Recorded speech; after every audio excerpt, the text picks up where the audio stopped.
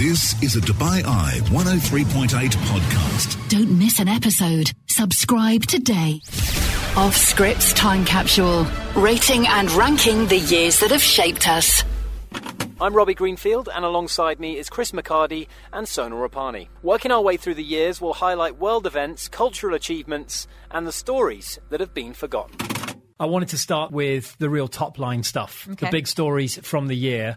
Here's a story of 28,000 rubber ducks that were lost at sea.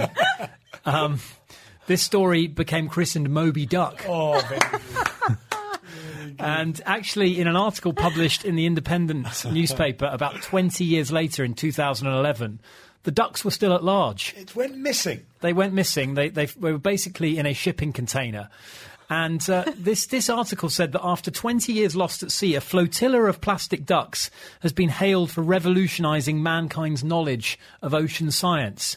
The toys were part of a shipment of 29,000 ducks, frogs, turtles and beavers made in China for a US firm called First Years Inc.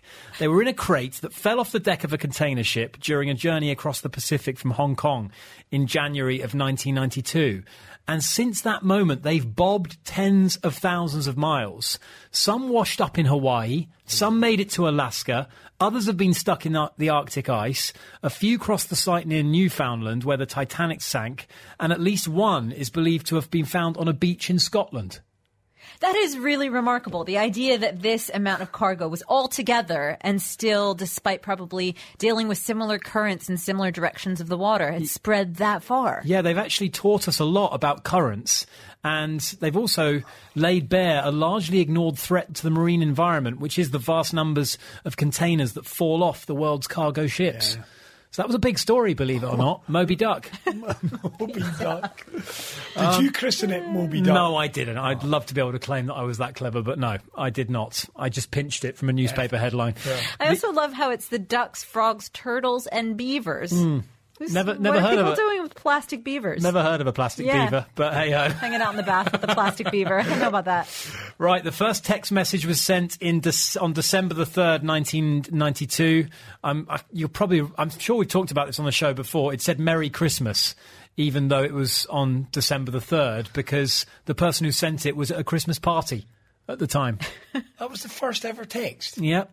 It was sent on Richard Jarvis's Orbitel 901 mobile phone, which was gigantic but technically mobile by 1992 standards. One of those massive things with the aerial. Like one of those, what was it? What was the skit? Dom Jolly. Yes. Do you remember? Yeah, Dom Jolly. Yeah, what was that name? When he always used to pick up the phone, go, hello, and it would be this enormous mobile phone that he'd always used to answer in a public place. Oh, that was when people first started using mobile phones and having these really loud conversations in public. He just did a whole spoof of that. Some people still have loud conversations in public. Exactly. Now we just do it with different means. On April the 12th, Euro Disney opened in Paris. French citizens didn't like it. They actually saw it as an invasion of American commercialism. Mm-hmm. Disney CEO Michael Eisner was hit with eggs and presented with Mickey Go Home protest signs when he appeared at the Paris Stock Exchange. And I'm not surprised, because here's a clip from his speech, and it doesn't exactly set pulses racing. I'm honored to be here today to celebrate with all of you something not even Walt Disney himself ever imagined: a Disney theme park and resort in Europe. It's very exciting to be here for the dedication of Euro Disneyland. For my family and me, Disney, or Disney, has returned to Europe. Oh, my Lord. Is that what it's called in French? Disney. French commentators called it a cultural Chernobyl. Oh, that's harsh. Yeah. The park was eventually renamed Disneyland Paris. It became the most visited tourist attraction in Europe. In 2015, it attracted more visitors than the Louvre and the Eiffel Tower combined, which is just sad to... That's just a sad indictment on humanity, isn't it? Families. People are allowed to like Disneyland. I know, but it just, to me, it is lowest common denominator stuff.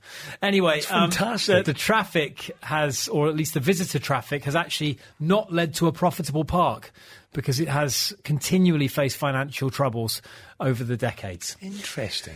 Super Mario Kart started the Mario Kart racing game franchise on August the 27th when it debuted in Japan. It was released in September in the US, and it actually was the first game to boast a multiplayer split-screen mode, as well as what were, at the time, excellent graphics, at least for the SNES, the Super Nintendo. And again, I will play this little clip, and I will ask the question, why didn't we all go mad in the 90s?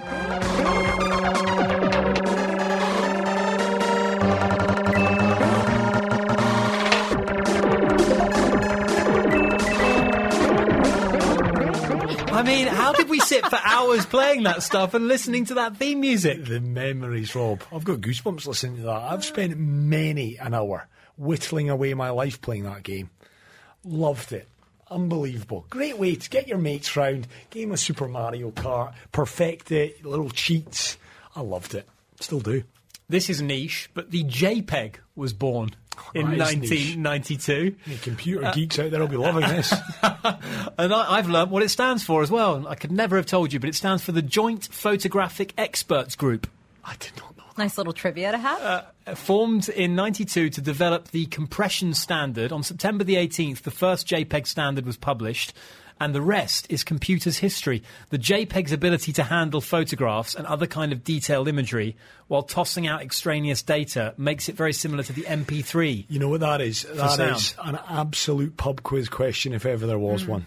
Yeah. What does the JPEG stand for? How many people would get that right? You'd need a multiple choice, wouldn't you? Yeah, you would. But who'd get the Joint Photographic Experts Group? Maybe Kev would get that right, but that's about it. It's brilliant now. And finally, here's an uplifting one. The Innocence Project was founded in 1992 by lawyers Peter Neufeld and Barry Scheck. And the organisation's mission was to exonerate wrongfully convicted people and reform the criminal justice system that convicted them in the first place. One of their key tools was DNA analysis, which sometimes was not available at the time of conviction. We've actually featured people on this show that have actually had their wrongful convictions overturned due to DNA analysis. And to date, the Innocence Project has been involved with hundreds of exonerations, including cases in which they've helped find the actual perpetrator. And I looked them up. They're still live and kicking. We're on to movies now, and the highest grossing movie in 1992 was Aladdin. Oh, you seem disappointed with that. Aladdin was brilliant. I watched it. I enjoyed it. It's a bit meh. Oh, come on. You're not a Disney fan, are you, Chris? I'm just not. Animals and Disney. Trot on. A whole new world Wow. that does nothing for you? Okay. Well, luckily, I knew this subliminally. That's why I didn't clip up any Aladdin. Well done. Because the second... Thanks for considering me. I would have loved a bit and of our Aladdin. listeners, Rob. You don't have to pander to me. No, I didn't like it. I didn't love it either, to be quite honest. Trumps me. All right. Go on. Don't pander to me, Rob. It's the listeners and so on you've got to think All right, I about. apologise. Here, listen, we're giving it its piece I'm in the sun. delighted you have Aladdin them. was the highest grossing film in 1992. The second highest, ahead of Home Alone 2, Sister Act, Batman Returns, was this. Everybody's afraid of something. That's how we know we care about things. When we're afraid we'll lose it. How about you, Frank Farmer, out there on the edge? Rachel, I don't want to get confused about what I'm doing here. I'm not confused.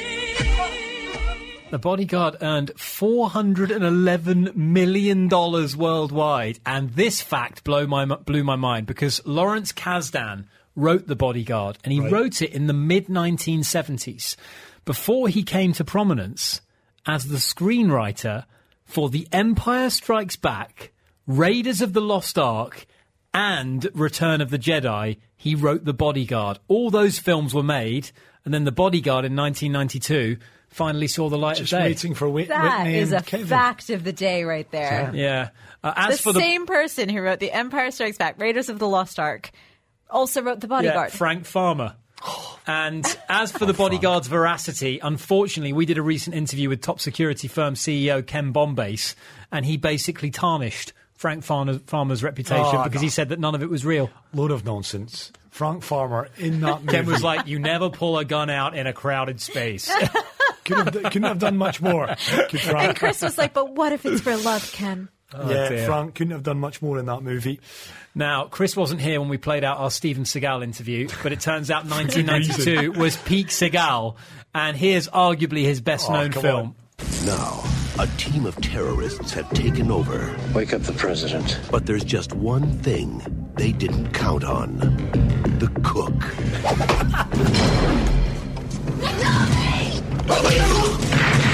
Are you like some special forces guy or something? No, I'm just a cook. God, you're gonna die.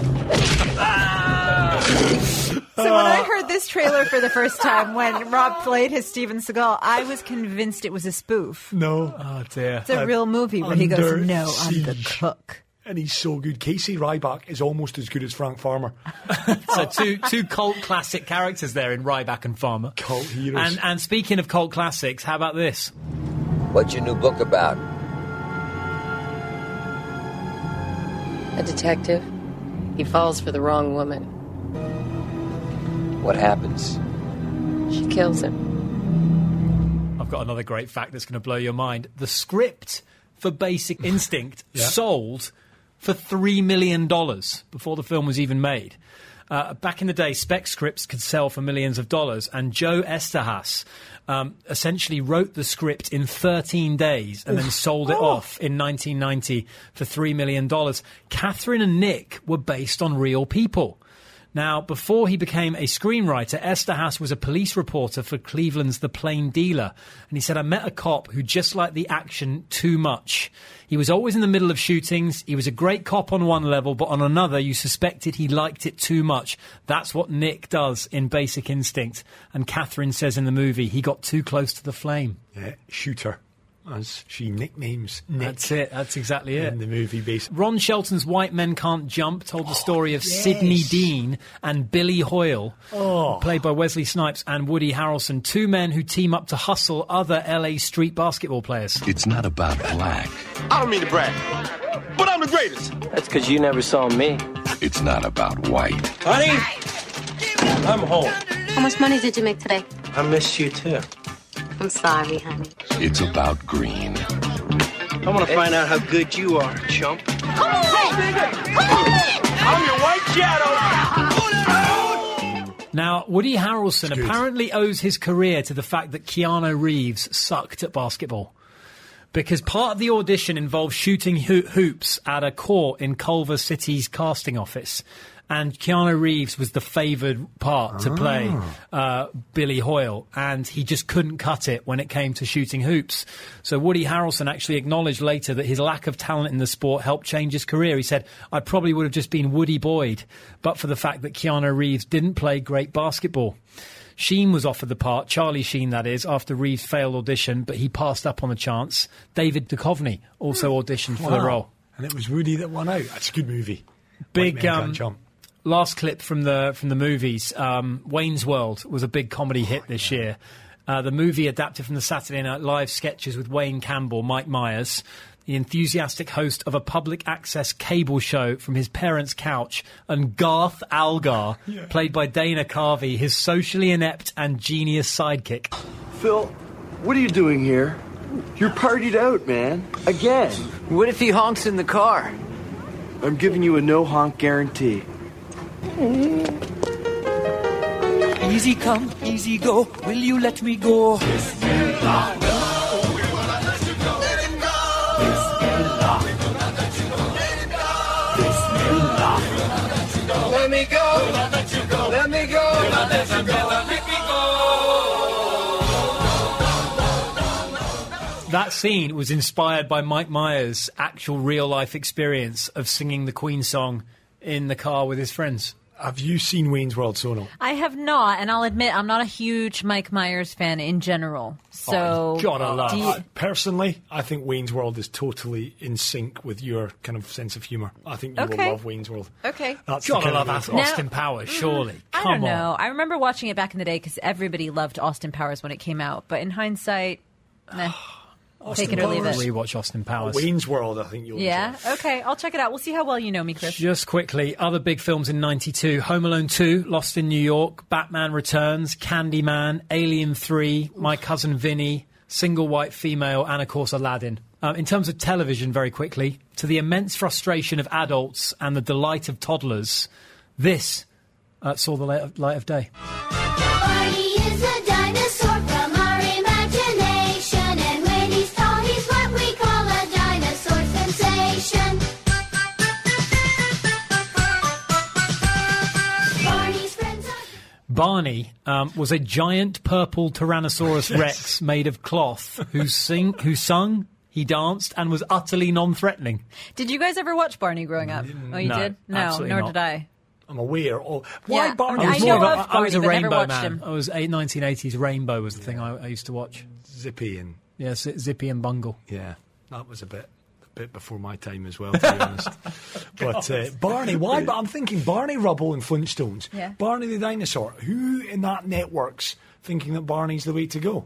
It's a strange name to choose. When it comes to prehistoric cartoon figures. Yes. Point.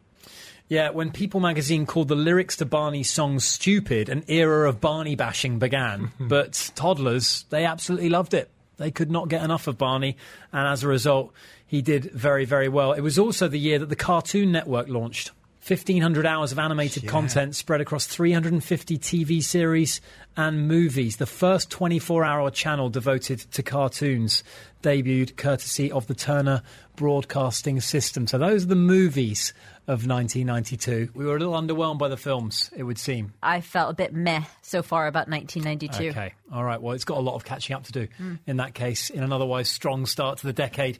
Music was an incredible year for hip-hop, alternative music. Just some of the bands that formed that year: Blink-182, Hanson, Jamiroquai, Weezer, and Wu-Tang Clan. Interesting.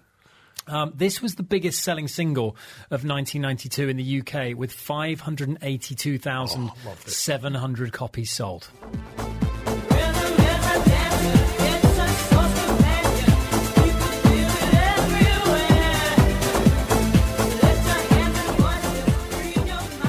Rhythm is a Dancer by Snap. It also reached number one in European countries like France, Germany, Italy, Switzerland and the Netherlands. Yeah, I actually had it. It was my first ringtone on a mobile phone.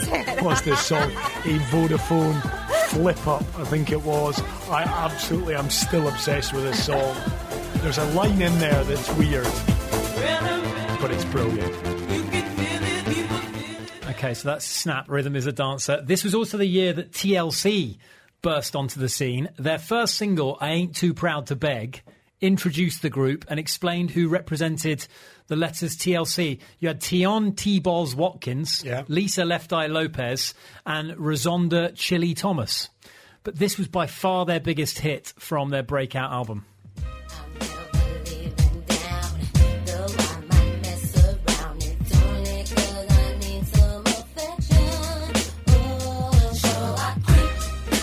Did this ever make it onto your ringtone, Chris? No, it didn't.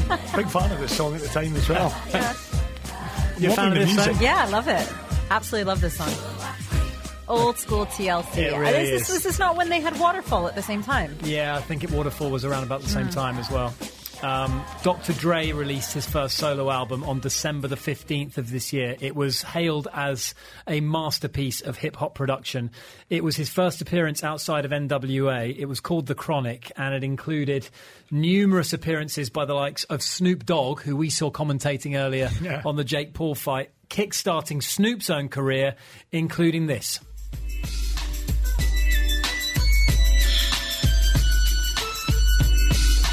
One, two, three into the four. Snoop Doggy Dogg and Dr. Dre is at the door. Ready to make an entrance, so back on up. Cause you know we're about to rip it up. Give me the microphone first so I can bust like a bubble. Had to search for the clean version. Yes, indeed. I'm just thinking right now, Dubai listeners do not know what's hit them with this type of music. I know. The Chronic was so good. That whole album was epic.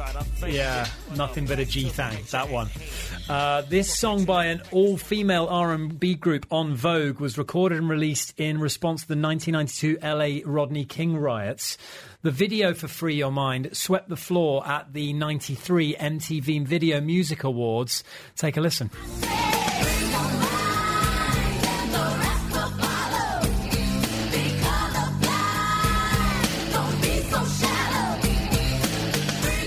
It was nominated for Video of the Year, Best Group Video, Viewers' Choice Award, Best Direction and Best Cinematography. And here's a little link to what you talked about earlier. Isn't that song featured? Does Whitney Houston not sing that in The Bodyguard? She does. I'm sure she does. Does she really? Sure she does. That's a bit random, Chris, for you to know that. I know, but I'm sure she does. Arrested Development, lead vocalist Speech wrote this next song. Here, have $1. In fact, no, brother man, here, have $2. $2 means a snack for me, but it means a big deal to you. Now, he said the song is, which is called Mr. Wendell, of course, is not based on a person named Mr. Wendell. It is based on experiences that he had in Atlanta, which is where he lived, and he used to sing to the homeless people that became friends with him there. That's a nice backstory. Wouldn't have expected that. I've never really listened to the lyrics of this song before, but now I will. Yeah. Blacks spend all their money on big colleges. Still, most of y'all come out confused. Go ahead, Mr. Wendell. Nice. And I know Chris is going to enjoy this next one. Oh, yes. Teenage hip-hop duo Criss Cross was made up of Chris Kelly, known as Mac Daddy, and Chris Daddy Mac Smith. So they loved Mac Daddy and Daddy Mac in that order. They were 13 years of age when they were discovered by 18-year-old Jermaine Dupri in an Atlanta mall, and this was their first release.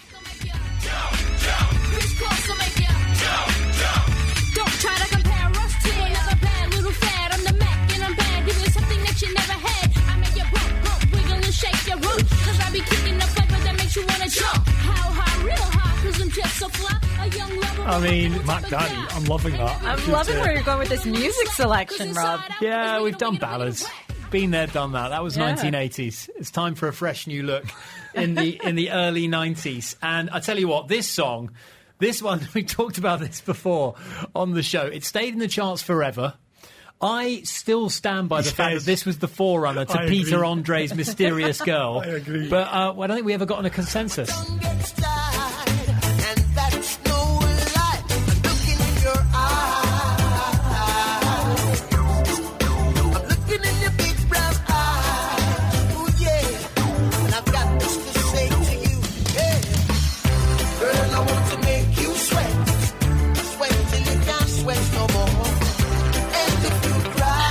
Great music video to this as well. Yeah. We've definitely done an unfortunate rendition of this song at some point on this show. Yeah, we certainly have. Need to dig that out.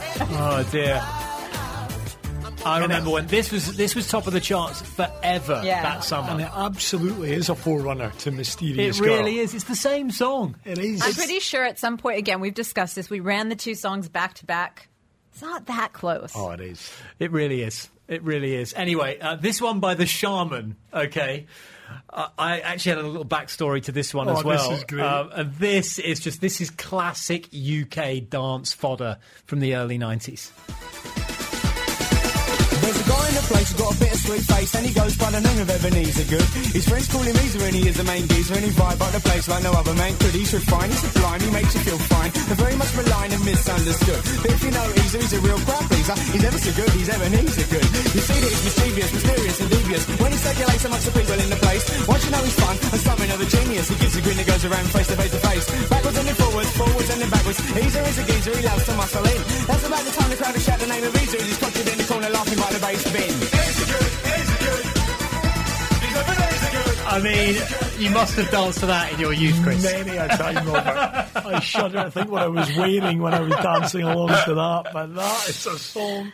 So that's by The Shaman, and the synthesizer and guitarist Colin Angus said of this track, Ebenezer was intended to be both celebratory and cautionary, like holding up a distorting mirror to rave culture. The song, he said, went ballistic. Uncle Ebenezer, he said, is still looking after me to this day. No wonder. I mean, that song was a product of its time. This is a song that I'm hearing for the very first time 29 years later, and I'm going to say I appreciate it. Yeah, it was, again, it's a rave as Chris song. would say, of its time. And how can we not finish? I hope you've heard this one before from Right Said Fred. I'm too sexy for my shirt. Too sexy for my shirt. So sexy it hurts. And I'm too sexy for sing this every morning to myself, Rob. This is whilst you're sprucing up in front of the mirror. You got this on in the background. Dusting myself with talcum powder and singing this song. So, Right Said Fred is comprised of Richard and Fred Fairbrass, and at the time, guitarist Rob Manzoli. And Richard Fairbrass says that they had a loop playing on their computer, and inspired by his dance studio experience, he spontaneously took his shirt off and started singing "I'm Too Sexy for My Shirt." They thought it was hilarious, so they worked up a demo. And the demo found its way to the ears of a music promoter named Guy Holmes, who contacted the band, had them remix the song, and turned it into a dance track. And apparently it just took, especially the UK charts, by storm. And it was. I remember that song. I think we have all sung that to ourselves at one juncture or another. And I still do at the age of 34 now. So there you have it. There's the music. The music for saved this year. 1992. Oh, yeah. The music is really reclaimed this year, big time. Okay. Can sport help its cause? It was an Olympic year. It was a European Championship year. The Olympic Games headed to Barcelona. South Africa were allowed to compete for the first time since 1960. Germany sent a single unified team for the first time since 1964. Baseball was officially included as part of the Games, and Chinese diver Fu Mingjia became the youngest Olympic gold medal winner ever at the age of 13. But I think one of the key headlines from that 1992 Olympic Games was the Dream Team, and this is the voice of Magic Johnson. It wasn't about them being close. We didn't want any close games. We wanted to go out and just put it to them to really show them that we were the world's best. Get this, for the 11 NBA players that rocked up for the American team: Michael Jordan, Magic Johnson, Larry Bird, Charles Barkley, Karl Malone, John Stockton, Patrick Ewing, David Robinson, Clyde Drexler, Scottie Pippen, Chris Mullin. And there was a 12th member, Christian Laettner, who would go on to the NBA, and their goal was to bring home the gold medal, which they absolutely did. Demolished. They won all 8 of their Barcelona games with an average lead of 44 points. In the gold medal match against Croatia, who'd actually led in the first quarter, 7 American players scored 10 points or more, with Jordan himself notching a tournament personal best of 22 points. The team would win 117-85, and that is one of the all-time great teams ever assembled. There was no, there's no egos in that. They just essentially had a bit of fun. That's not being disrespectful to any of the other teams, Rob, but the fact that 7 players scored 10 points or more, it tells you that they're enjoying their basketball. Yeah. They're passing it around. They're laying it up for their mates to score the points, and just enjoyed themselves. And that's a heck of a roll call. Jordan, Johnson, Bird, Barkley, Malone, Stockton, Ewing, Robinson, throw in Scottie Pippen as well. Unbelievable. And obviously a lot of that team were part of the Chicago Bulls team that were dominating in the NBA. They won once again in the 1992 NBA Finals. They beat the Portland Trail Blazers 4-2 to win a second consecutive championship. They were a team expected to win. A team that was not expected to win was Denmark, one of the great shock stories of sporting history, I would say. Yeah. They were given just over a week's notice to get a squad prepared for Euro 92, because less than a month later, they'd actually not been allowed to participate in the tournament. They were only allowed to participate because of Yugoslavia's state of civil war. Yeah. So they got called up very, very late on. They'd missed out on qualification automatically, but now they were one of 8 teams. That was back when the Euros was just 8 teams. And it was in a tournament that was hosted by Sweden. It featured England, Germany and France. And a man by the name of Kim Vilfort proved to be one of the unlikely heroes for Denmark during the tournaments. Semi-finals, they were up against the Netherlands. They had battled valiantly to a 2-2 draw after 90 minutes. And Peter Schmeichel saved Marco van Basten's penalty, the man who'd scored in the 1988 final. And it was the only spot kick failure of the entire shootout, which meant that Denmark would go through, sealing their berth in the final. Germany had beaten Sweden 3-2 in the other semi-final. And Denmark were the team that ambushed the hot favourites Germany in the final. John Jensen had opened the scoring, and with 11 minutes on the clock, well, take a listen to what happened. And now Schmeichel does his job again, and Klinsmann wonders what Germany have to do. Oh, and Christensen kicked out then. This is Vilfort! Oh, it's in! It is in! And it's Kim Vilfort! Amazing story, that. Denmark won the Euros. Quite extraordinary. Probably not quite as outrageous as Greece doing it in 2004. No, probably but not. Nonetheless. But, yeah, for them to come in when they shouldn't have even been there because of the political problems faced by Yugoslavia, for them to rock up and then just go on and win it. Just shows what a good goalkeeper can do for you as well in a tournament. Elsewhere, now this perhaps doesn't seem like much, but this happened a little later on this year in football. All the very best, boys.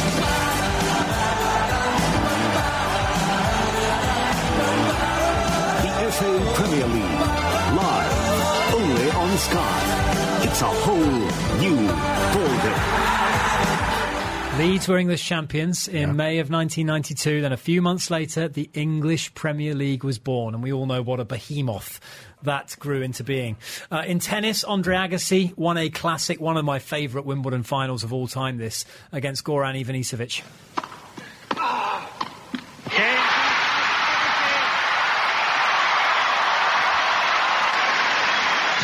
Shock and disbelief. 22-year-old Andre Agassi in tears has won Wimbledon. 22. Amazing. Wow. Monica Seles won 3 Grand Slams. She lost to Steffi Graf in the Wimbledon finals. And a certain Tiger Woods made his PGA Tour debut at just 16 years of age. He'd missed the cut, but that would not deter him. It was, of course, the year that cricket was dominated by Pakistan winning the Cricket World Cup. They won by defeating England in the finals. And it was the first time that coloured clothing, white balls and matches under floodlights were introduced in the World Cup. Off Script's Time Capsule. Rating and ranking the years that have shaped us. Thank you for listening to The Time Capsule. If you've enjoyed this episode, please subscribe, rate it, and please do, if you've got a moment, give us a review. This is a Dubai Eye 103.8 podcast. Don't miss an episode. Subscribe today.